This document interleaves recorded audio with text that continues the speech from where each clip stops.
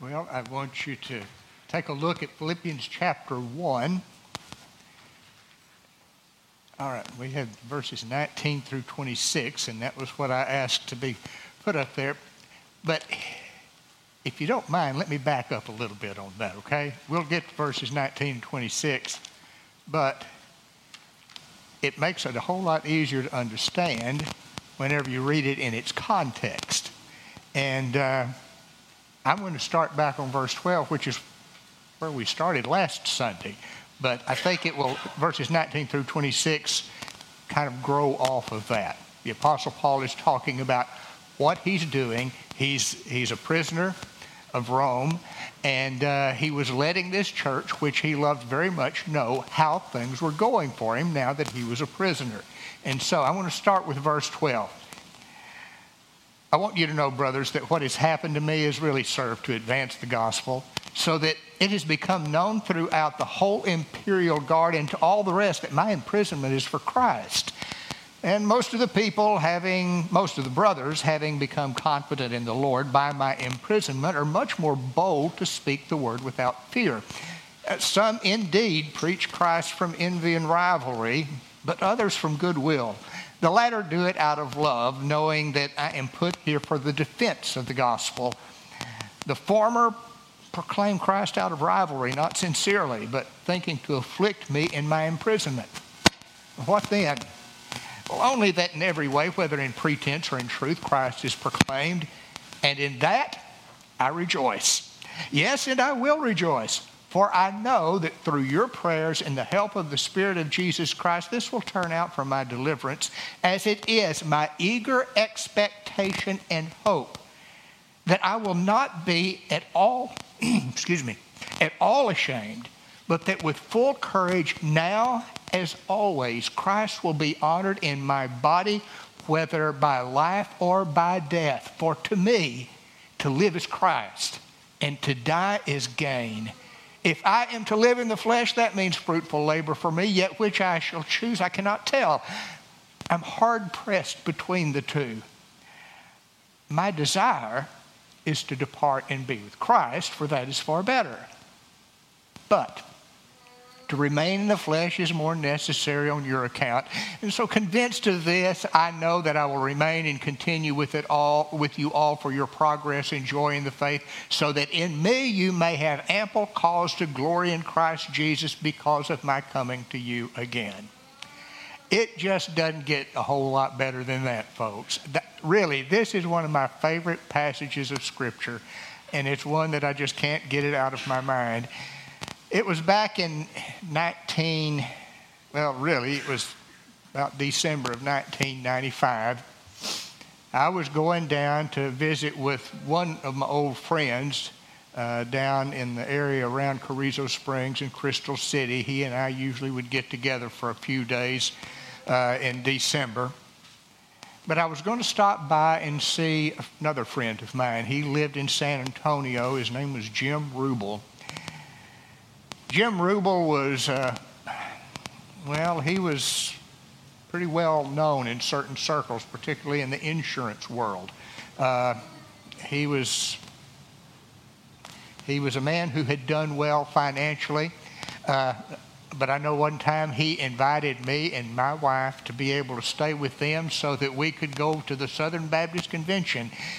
I really had no idea how respected he was across the whole nation as far as him in the work of ethics and insurance and stuff like that. But I wanted to go by and see him that December because Jim had lung cancer, and I was afraid that if I didn't go by to see him that day in December, I might not get to see him again this side of glory, so I wanted to go see him. So I stopped on the way in San Antonio and checked into a cheap motel and gave him a call and said that I was in San Antonio and I'd like to come by and see him. And he said, well, come on over. I'd like to see you. And so we sat down and we talked. I was interested in finding out what his prognosis was, and it really didn't look too good. But I'll never forget what he told me. He said, Joe, I'm going to go on and get chemotherapy and do whatever the doctors want to do. We'll give it a good try. He said, but the way I look at it right now, I am in a win-win situation. If the chemotherapy works, well, I get to be with my family and my loved ones longer. If it doesn't work, I get to go be with the Lord. And he meant that very sincerely. Well, it worked for about 5 months. That was about it. And his funeral was a glorious occasion because he had departed to be with Christ, which was far better. A win-win situation, that's the way it was for the Apostle Paul. He said that what he wanted to do was he wanted to magnify Christ no matter how it was going to be done. He realized that really the future held one of two things only for him.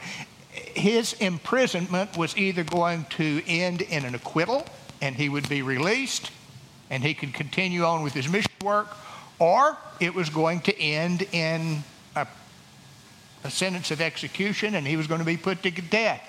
And he just really said, it doesn't make me a big bunch of difference which one it is. He said, if I live, I want to honor Christ. If I die, I want to honor Christ. In other words, that was what he wanted. He wanted Christ to be honored in his life or in his death. That was his goal, whether it was a goal for a few days or it was going to be a goal for many years. He wanted to honor Christ. That was his goal. I ask you today, what is your goal in life? What is it that you want to do? What is the thing that you're wrapped up in? The reason that Paul was this way was that he lived a life that was consumed by Christ. He had a desire to honor Christ in any way, and that is only done whenever your life is consumed by Christ. He was what we would call a Christocentric man. For him, there was no life outside of Christ. Think about Galatians chapter 2, verse 20.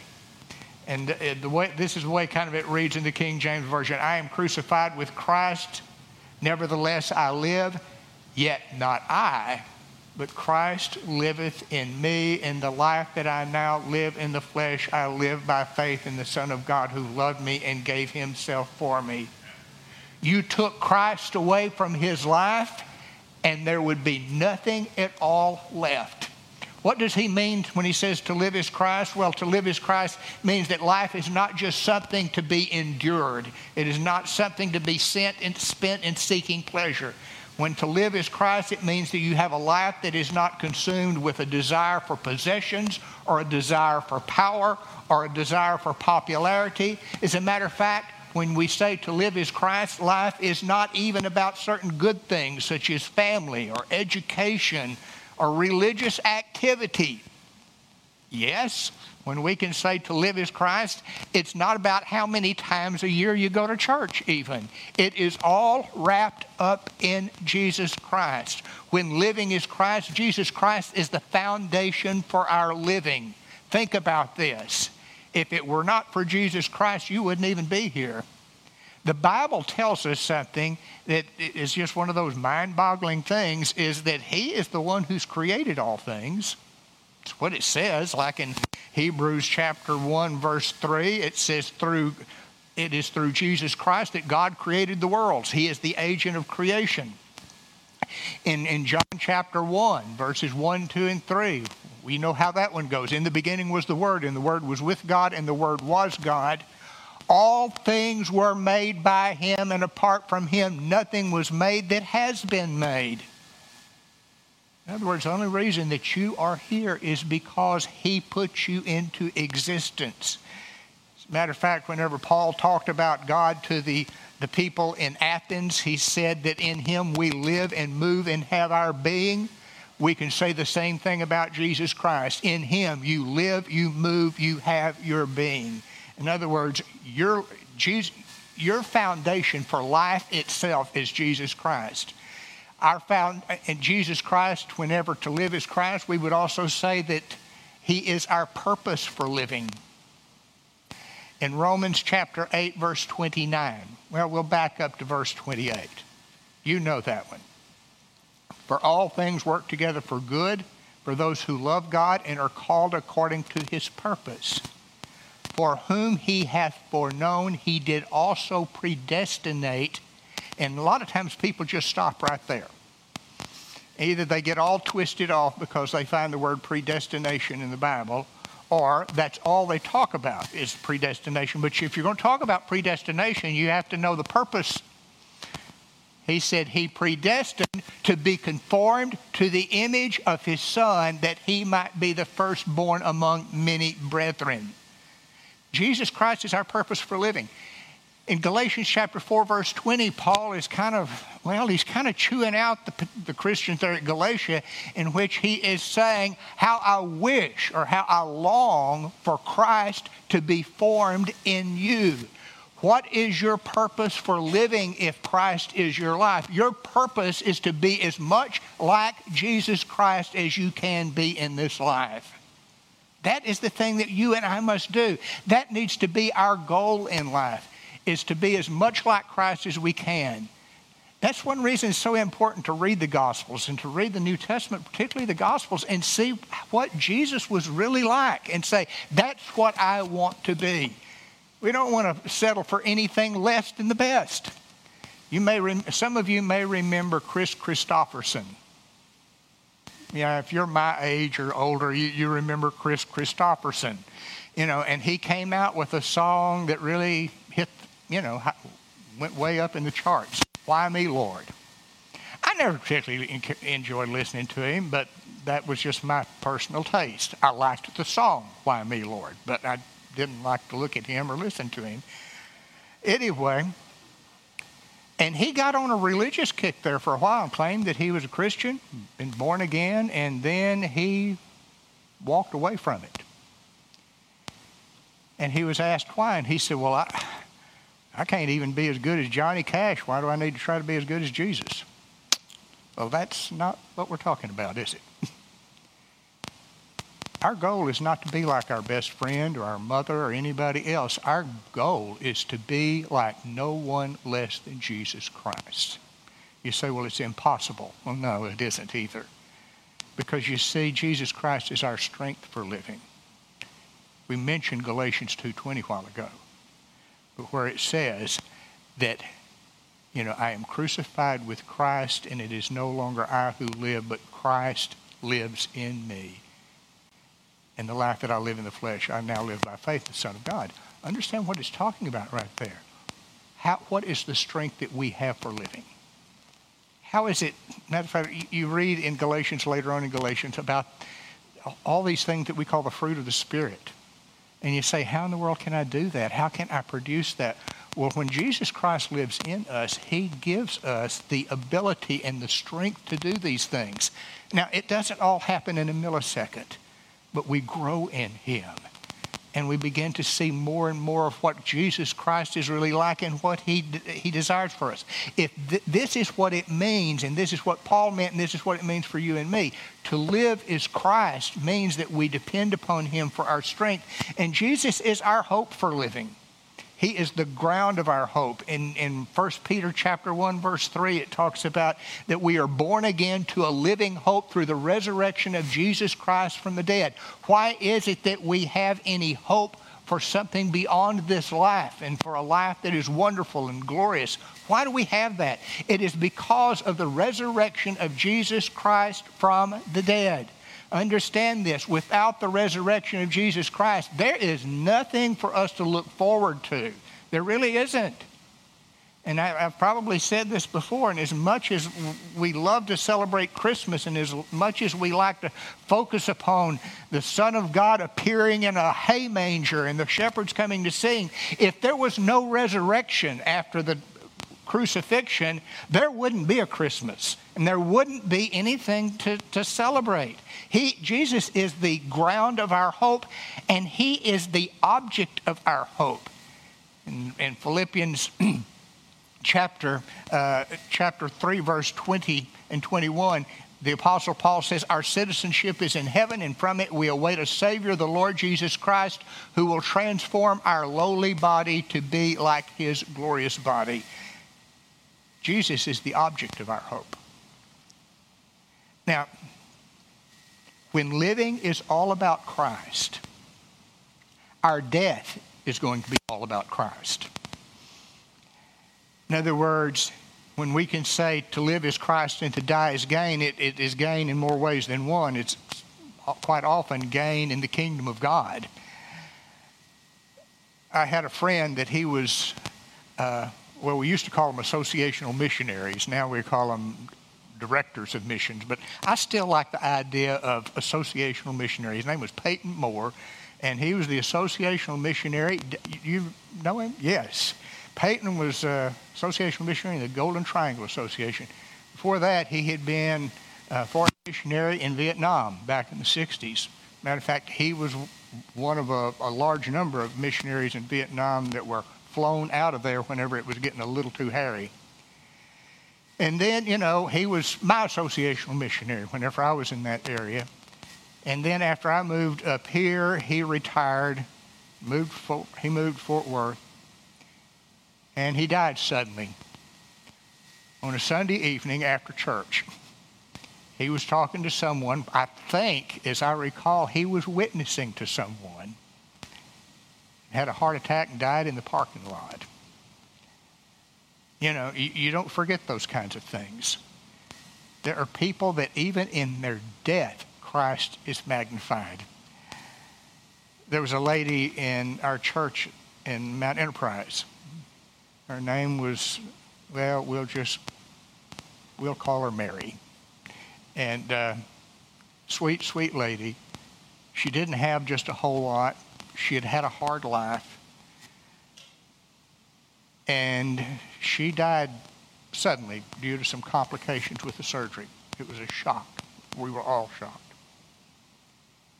But she was such a sweet lady who was always praying for people, never complained about how things were going for her in life. And between the time that she died and the time of her funeral, I know there was one lady who called me up that lived far, far away, and she said, I heard that Mary died, and she said, I just want to tell you what she meant to me. And then there was another woman that was talking to my wife and said, I just talked to Mary not too long ago, and Mary was telling me about how much Jesus meant to her and how he was so precious to her. And she said, and I'm going to go to hell because I haven't done that. And that woman has since turned her life over to Christ. Isn't it something how there are certain people whose life is so wrapped up in Christ that whenever they die, all that a person can think about is that person's relationship with Christ? I know whenever, back at the first of this year, of last year, I think it was January the 1st, there was one of the deacons at First Baptist Mount Enterprise that died suddenly of a heart attack. He was only 60 years old. I mean, he was one of these guys that looked like if anybody was going to be in great shape, he was. I mean, he didn't have an ounce of fat on him. He was just slender, active all the time. But the thing was you couldn't think of him without thinking of Christ. And it was one of the biggest funerals I've ever spoken at. I do not know how many people were there. I know that we filled up the sanctuary at First Baptist, and then they did some streaming stuff out there in the big building, and I don't know how many people were out there, but it was just gobs of people. The thing was that even in his death, he was magnifying Christ just like he always had in his life. Well, we could go on and on. I know another one. His name was Paul Johnson. He was a dentist in Denison, Texas. And Dr. Johnson was kind of, in some ways, he was an awkward man. He loved a good joke, but he could not tell a joke worth a flip. I mean, honestly, it was just horrible. He's just thinking, please don't tell another joke. It was awful. Some people thought he was a crackpot. Some people thought that he was just, that he just got under their skin. But he loved to tell people about Jesus. I mean, he just loved to. And of course, we said that he had a lot of converts because, whenever you got a dental drill going inside your mouth and do you believe in Jesus Christ? There's a lot of people, that they said, oh, I believe. Even his brother thought he was a nut. but he wasn't. My mother used to work for him. I knew him and found out that he was just a sincere believer in Jesus Christ. He just wanted people to know about Jesus just like he did. And when his funeral was over with, his brother, who thought he was just a nut, came up to me with tears in his eyes, and he said, I guess my brother was a whole lot better man than I ever thought he was. Why? Because to Dr. Johnson, to live was Christ. And he could tell you right now, to die is gain. You see, when living is Christ, death doesn't end life, and it doesn't even interrupt it. In John chapter 5, verse 24, Jesus says, He that heareth my word and believeth in him who sent me has eternal life, and does not come into condemnation, but is passed from death unto life. In other words, he said, what it means is this, is that we do not even have to take a pit stop at death. It says the person who believes in Jesus Christ already has eternal life. In other words, there's no break in the life that Jesus Christ gives us. We see also, and we see that same idea in John chapter 11, verses 25 and 26, where Jesus says, I am the resurrection and the life, and he that believeth in me, though he were dead, yet shall he live, and he that liveth and believeth in me shall never die. Meaning that even when we appear to be dead to everyone else, we're very much alive in God's presence. Now, why is it that death is such a gain? Well, number one, it allows us to go to our true home. We might say that we're just strangers down here. We're here for a short time because in Philippians chapter 3, verse 20, it says our citizenship is in heaven. When death is gained for us, it frees us from this body of sin and sorrow. In 2 Corinthians chapter 5, it refers to this body that we have as a tent. And you know what? These tents that we call our bodies develop holes and they wear out. There's something far better waiting for us. When death is gained, it also enables us just to be with Christ. He says to be with Christ is something that is far better. Have you ever wondered how in the world that he knew that it was far better? You say that you know that it's far better. How do you know? Have you ever been there? Well, you know something? The reason we know is because Paul did know. Read 2 Corinthians chapter 12 sometime. And in there, think about what he has to say. It's kind of an interesting thing in which he said, I knew a man in Christ. Let me see if I can find this for you real quick. He says, I know a man in Christ who 14 years ago was caught up to the third heaven, whether in body or out of the body, I do not know. God knows. Paul's talking about himself. This is a little autobiographical thing. He says, and I know that this man was caught up into paradise, whether in the body or out of the body, I do not know. God knows. And he heard things that cannot be told, which man may not utter. We don't know whether Paul was having a vision or in some way or another God drug him up and let him come inside and look around just a little bit. We don't know. The Apostle Paul doesn't know what happens. All he knows is that he saw things that he said, I'm not even permitted to talk about. What we can say is this: paradise is being in the presence of God. Understand this. Paradise is not just some halfway house to heaven, okay? Understand this. When Jesus was about to die on the cross, remember what he told the thief on the cross. He says, today you shall be with me in paradise. And people will say, well, that's just kind of a halfway point. No, it's not, because before Jesus died, one of the things he said, Father, in your hands I commit my spirit. Now, folks, if paradise isn't heaven, that's okay. I want to go and be with Jesus and be with the Father. That's what that is. And so paradise was just another way of talking about going into the presence of God, which is what we would call heaven. Paul said, I got to see that. And I got to see things that cannot be described in human words because we haven't coined the terminology for it yet. Now, understand this, is that whenever to live as Christ and to die as gain, this idea kind of tells us something about the goodness of life. For the Apostle Paul, life was not just something to be tolerated or something to be escaped. Life is good. Death was better, but the Apostle Paul was still hard-pressed to make a choice between the two. What it's telling us is that as long as we are here, we need to seek fruitful service to God and to rejoice.